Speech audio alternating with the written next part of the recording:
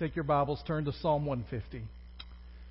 We've had an amazing summer, and we look forward to an amazing fall. One of the things that has been great for me this summer is to watch as our leadership has grown in the midst of it. Not only our student leaders, although we've seen them grow, but as Noah said, it was his first summer of Noah leading for the entire summer. Obviously, he got here in the springtime. It's also the first summer that Krista Steelman has been our interim children's director and led. And both of those people, Noah and Krista, have done an amazing job leading our kids and our youth this summer. Would you just show your appreciation of them?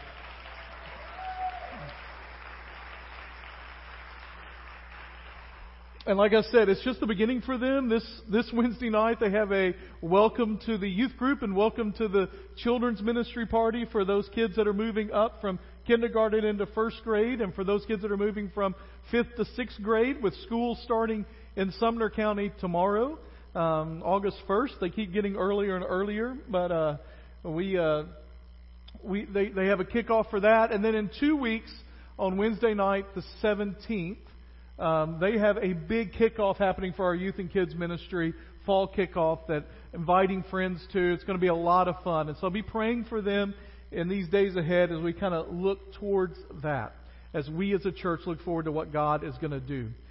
Psalm 150 is a psalm for today. There are a few reasons that I felt the Lord leading me to preach on this. One is, today's our last in our series of messages called Summer Mixtape. It's a summer series. We're finishing today. We're excited about that. And it's Psalm 150, which is the last psalm. It seems appropriate. We started with Psalm 1. We end with Psalm 150. The second reason is because Psalm 150 ends the Psalms in absolute praise and worship, giving thanks to God for who He is and what He's done. Next week, we're going to actually spend some time looking back at some of what God has done over the last several years. But just when I think about the last several months, we baptized more since March in that period of time than in any other time in 4 months during my ministry here at First Baptist. That's worth shouting about there, right? We've seen people start to investigate us as a church. That's always a good thing. People wondering about what's going on here. Our youth group has seen numbers increase. Noah told me that 2 weeks ago, in the middle of the summer, in the midst of a time when everything else is low, that they had their largest attendance on Wednesday night that they've had since he's been here. Things are growing. Things are happening. That's exciting to see. It's also just been an awesome year to reconnect. I thought what Grace said was so important there. Camps felt like camp. They felt normal. They felt like it was something that was just part of who we are and what we're doing. Our awesome Wednesday nights, our awesome summer nights. There was a picture in the VBS video of a group of people gathered around doing a puzzle together. They did a 550-piece puzzle in about, I said let's do it in an hour and a half. It was a little more than an hour and a half. We weren't here till midnight, but we were here later. But just to see different generations gathering around, to see some of the reconnection that happened there. And in the midst of that, the words that kept coming to my mind were, praise the Lord. And so what I want us to do today is I want us to read this psalm together, and then I'm going to talk about it for a minute. And I want you to stand as we do that. So I'm going to ask you to stand up. The words will be on the screen. And I want you to read this. Sometimes when I was growing up, we did lots of responsive readings. Anybody here responsive readings? Remember those? All right. When we did a lot of responsive readings, there was a very monotone way in which those happened. Because you were so worried about messing your stuff up that you just read them very flatly. This is not a psalm to be read monotone or flatly. And so as we read it, I want you to read it, to put into it what it says. All right? So go ahead and put that start up on the screen, and we'll go pretty quick. All right? By the way, just so you know, you do know what an exclamation point means, right? I'm just making sure. All right. Ready? Starting in verse 1. Hallelujah! Praise God in His sanctuary. Praise Him in His mighty expanse. Praise Him for His powerful acts. Praise Him for His abundant greatness. Praise Him with the blast of a ram's horn. Praise Him with harp and lyre. Praise Him with tambourine and dance. Praise Him with strings and flute. Praise Him with resounding cymbals. Praise Him with clashing cymbals. Let everything that breathes praise the Lord. Hallelujah. Amen. You can be seated. That's fun. All right? And what I love about this psalm is it ends, the last several psalms all begin and end with the same word. Hallelujah. Psalm 146. Hallelujah. And ends with Hallelujah. Psalm 147. Hallelujah. And ends with Hallelujah. Psalm 148. Hallelujah. And ends with Hallelujah. Psalm 149 begins with Hallelujah and ends with Hallelujah. Psalm 150 begins with Hallelujah and ends with the last word of the Psalms is Hallelujah. Now that's an important word because what it does is it tells us to whom we are giving praise. In fact, this whole psalm answers the questions of who and where and why and how we praise the Lord.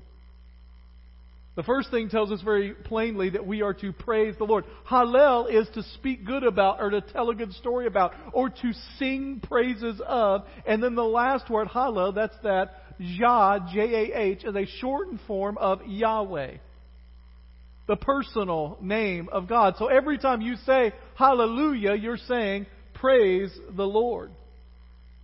Psalm 150 is like a crescendo of praise that is ushered forth as it is built from Psalm 1 that talks about the wisdom of God and what it looks like in our lives. And then you go through complaint and you go through lament. And then as you go through the psalm, this is what's interesting. As you go through the psalms become less lamenting, less complaining, and more praising. There's a progression from Psalm 150 to Psalm 1 to 150. And when you get to 150, it's almost like we can't contain it anymore. We have to let it out. We can't stop this feeling of worship inside of us. It is going to explode. Hallelujah! And it tells us that the who that we worship is the Lord God Almighty. Those first two verses. Hallelujah. Praise God in His sanctuary. Praise Him in His mighty expanse. Hallelujah, by the way, I've got these two things highlighted because I mentioned already that Jah is the shortened form of Yahweh in the Hebrew. But what's interesting is there was another name. There were two names that were kind of equated with God majorly in the Old Testament. There was Yahweh, the personal name of God, the God name that was given to Moses. Was given to him about who He is. I am who I say I am. And then there was El, which is the God, the high one, the mighty one, the exalted one. So it's the personal God and the holy sovereign God. And in the first two words, really, of this entire psalm, you get Yahweh and El put together, basically saying, praise the complete nature of who God is and everything that He is about.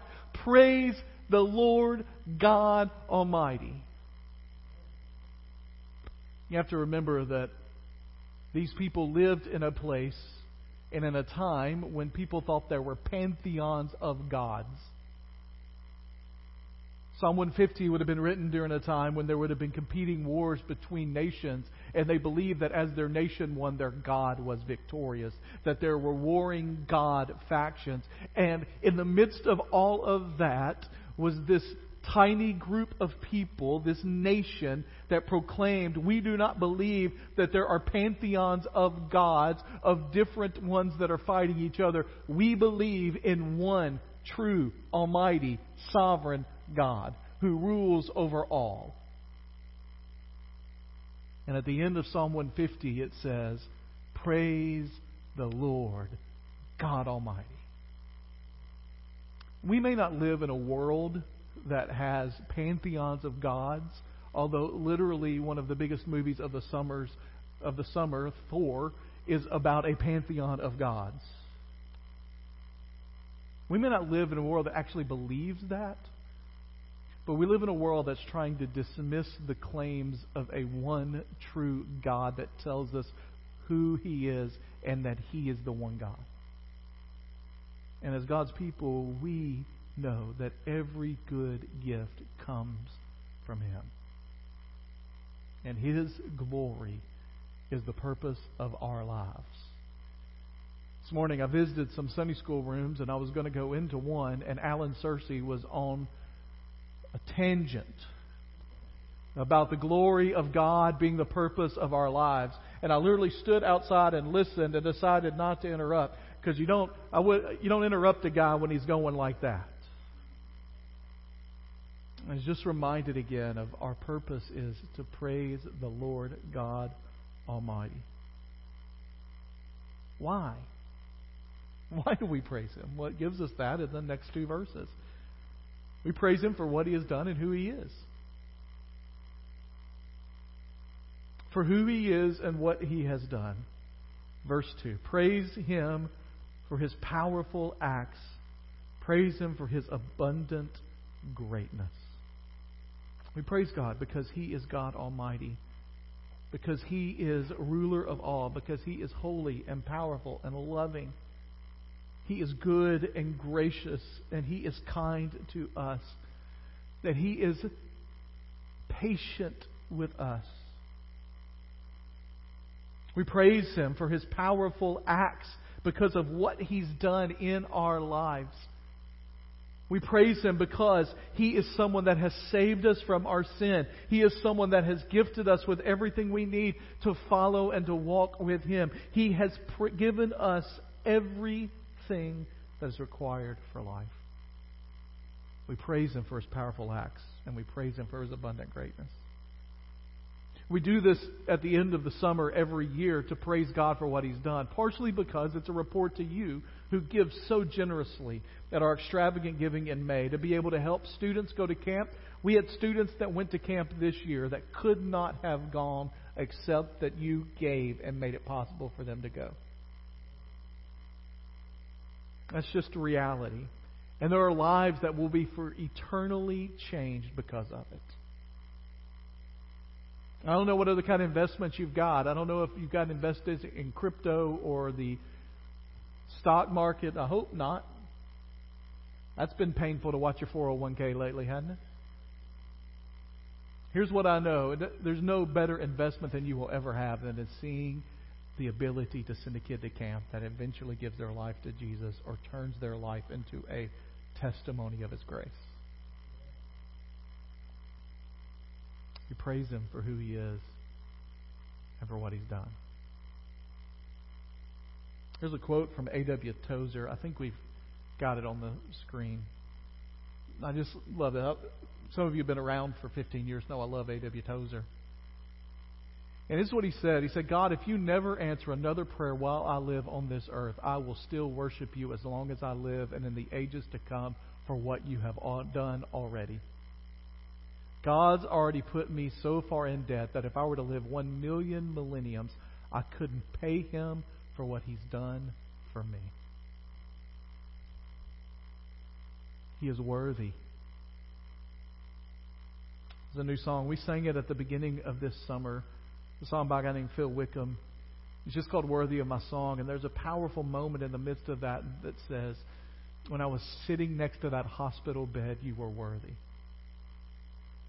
And when she breathed her final breath, you were worthy.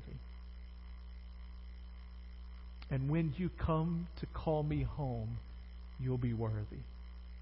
I'll never stop singing your praise. The Lord is worthy of our songs. Can I tell you something?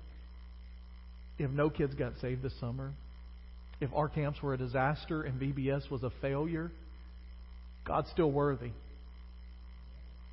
We're not a results-based worthiness of God. God is worthy regardless of results or situations or circumstances in our life. He is worthy.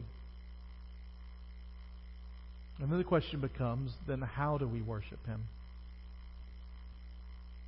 We worship Him with everything we are and everything we have. Verse 3 starts to describe how we worship. It says, praise Him with the blast of a ram's horn. Praise Him with the harp and a lyre. Praise Him with the tambourine and an ant. Praise Him with string and flute. Praise Him with resounding cymbals. Praise Him with clashing cymbals. It's interesting because there is a description that some scholars see here of what is happening is the praise is starting in the center of the temple, in the center of where the worship of the people of Israel, and is expanding beyond the gates into the outer courts and into the broader world. We've already been told that we are to praise Him in His firmament. We are to praise Him in His sanctuary. The idea is we are to praise Him at every place and every time and everywhere. And then when it begins to talk about the blast of the ram's horn, that would have been something central to Israelite worship. It's really the shofar is what it is there. But in our day, it would be something like a trumpet. It would have been a shouting kind of thing. It would have been an announcement. It would have been a declaration. Worship is here. It's time to worship. It was a battle cry kind of instrument. It was a loud instrument that would declare that the King is here. The King is coming. Be prepared and ready for the King. And so worship began for them in a declaration of the power and the might and the glory of the King of Kings and the Lord of Lords. And it starts to emanate from there. When it talks about the ram's horn, it goes to the harp and the lyre. Those are stringed instruments there. It was literally like the lyre especially was like our modern day guitar. It would have been a stringed instrument that would have been held and strummed and played. And in fact, the first word here that's translated harp, they're not real sure that's the traditional stand-up harp, that it may have been something a little different, something handheld. But the idea is that you were to play it with whatever instrument is there. The stringed instruments, there's wood instruments, there's percussion instruments. In fact, it says the tambourine, that would have been something that people held that they played as they danced, as they moved around. It was like a tambourine that you would normally have in today's world, that I played as a child in my elementary school music program because I didn't have the rhythm to play anything else. And praise Him with the strings and the flute. It would have been a handheld thing. And then verse 5 is literally play Him with the loudest noises, praise Him with the loudest noises you can. When it says resounding cymbals and clashing cymbals, there were kinds of cymbals there. They are thinking of huge cymbals that they would bang together as loudly as they could. Let me just ask you a quick question, reading what we just read. Does that sound reserved to you? That's not a rhetorical question. I wanted the answer to that question. Does that sound reserved to you? No. Now again, some of you are about to get mad at me. It's not me. This is Psalm 150. And the reason is because the God that we serve deserves everything that we've got.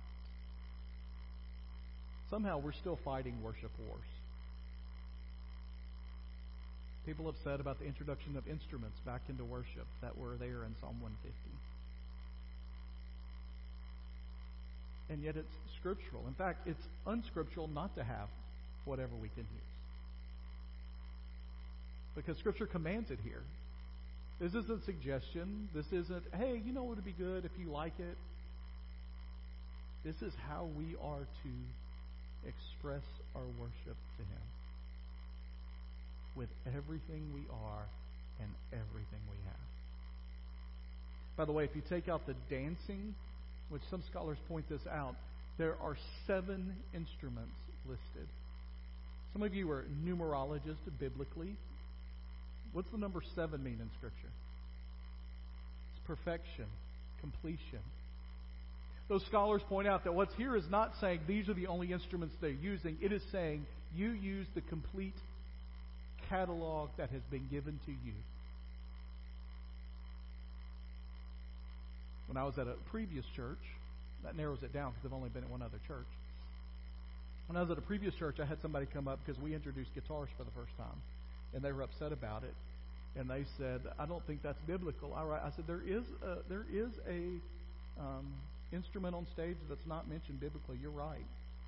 It's the piano. They didn't like that. Now, it's there. There's strings that are used for it, so I understand. I'm not a music, but you understand what I'm saying, right? The guitar is there. The lyre is there. But the point is, use whatever you've got to praise the Lord. And then it tells us in verse 6 that nobody is beyond excuse. Now, let me just say something about this last phrase, and then we're done, okay? Except for singing and the Lord's Supper and a special time of prayer.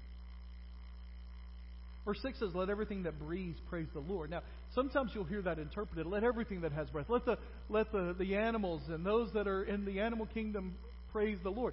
Well, I'm not saying that the animals don't praise the Lord. Scripture talks about things that praise the Lord. But the words that are used there specifically in the Hebrew are the words that are used to describe how God gave life to human beings, that He breathed into them. And so it says, let all those basically creatures that have the breath of life from God in them give praise to the Lord. The idea is, let every single human being across the face of the earth give praise to God. The idea is not inclusive or exclusive of anything other than if you're a human being, God ought to be the force of your praise. Now, I'd start to ask for you to raise your hand if you're a human being in the room today, but some of you just wouldn't raise your hand. Right? And if you are, then the expectation is you do whatever it is that gives glory to God with your life. Hallelujah. Praise God in His sanctuary. Praise Him in His mighty expanse. Praise Him for His powerful acts. Praise Him for His abundant greatness. Praise Him with the blast of a ram's horn. Praise Him with the harp and the lyre. Praise Him with the tambourine and dance. Praise Him with the strings and flute. Praise Him with resounding cymbals. Praise Him with the clashing cymbals. Let everything that breathes praise the Lord. Hallelujah. We're going to end the service today by praising the Lord. And so we're going to stand and we're going to sing. And I invite you, as the worship band comes, to praise the Lord. Go ahead and stand for me. I'm going to pray and then we're going to sing together. Heavenly Father, we're thankful for today and for the chance we have to praise You. So Lord, we pray that in this moment we would honor You with our lips and our hearts, and that You would receive the praise of Your people.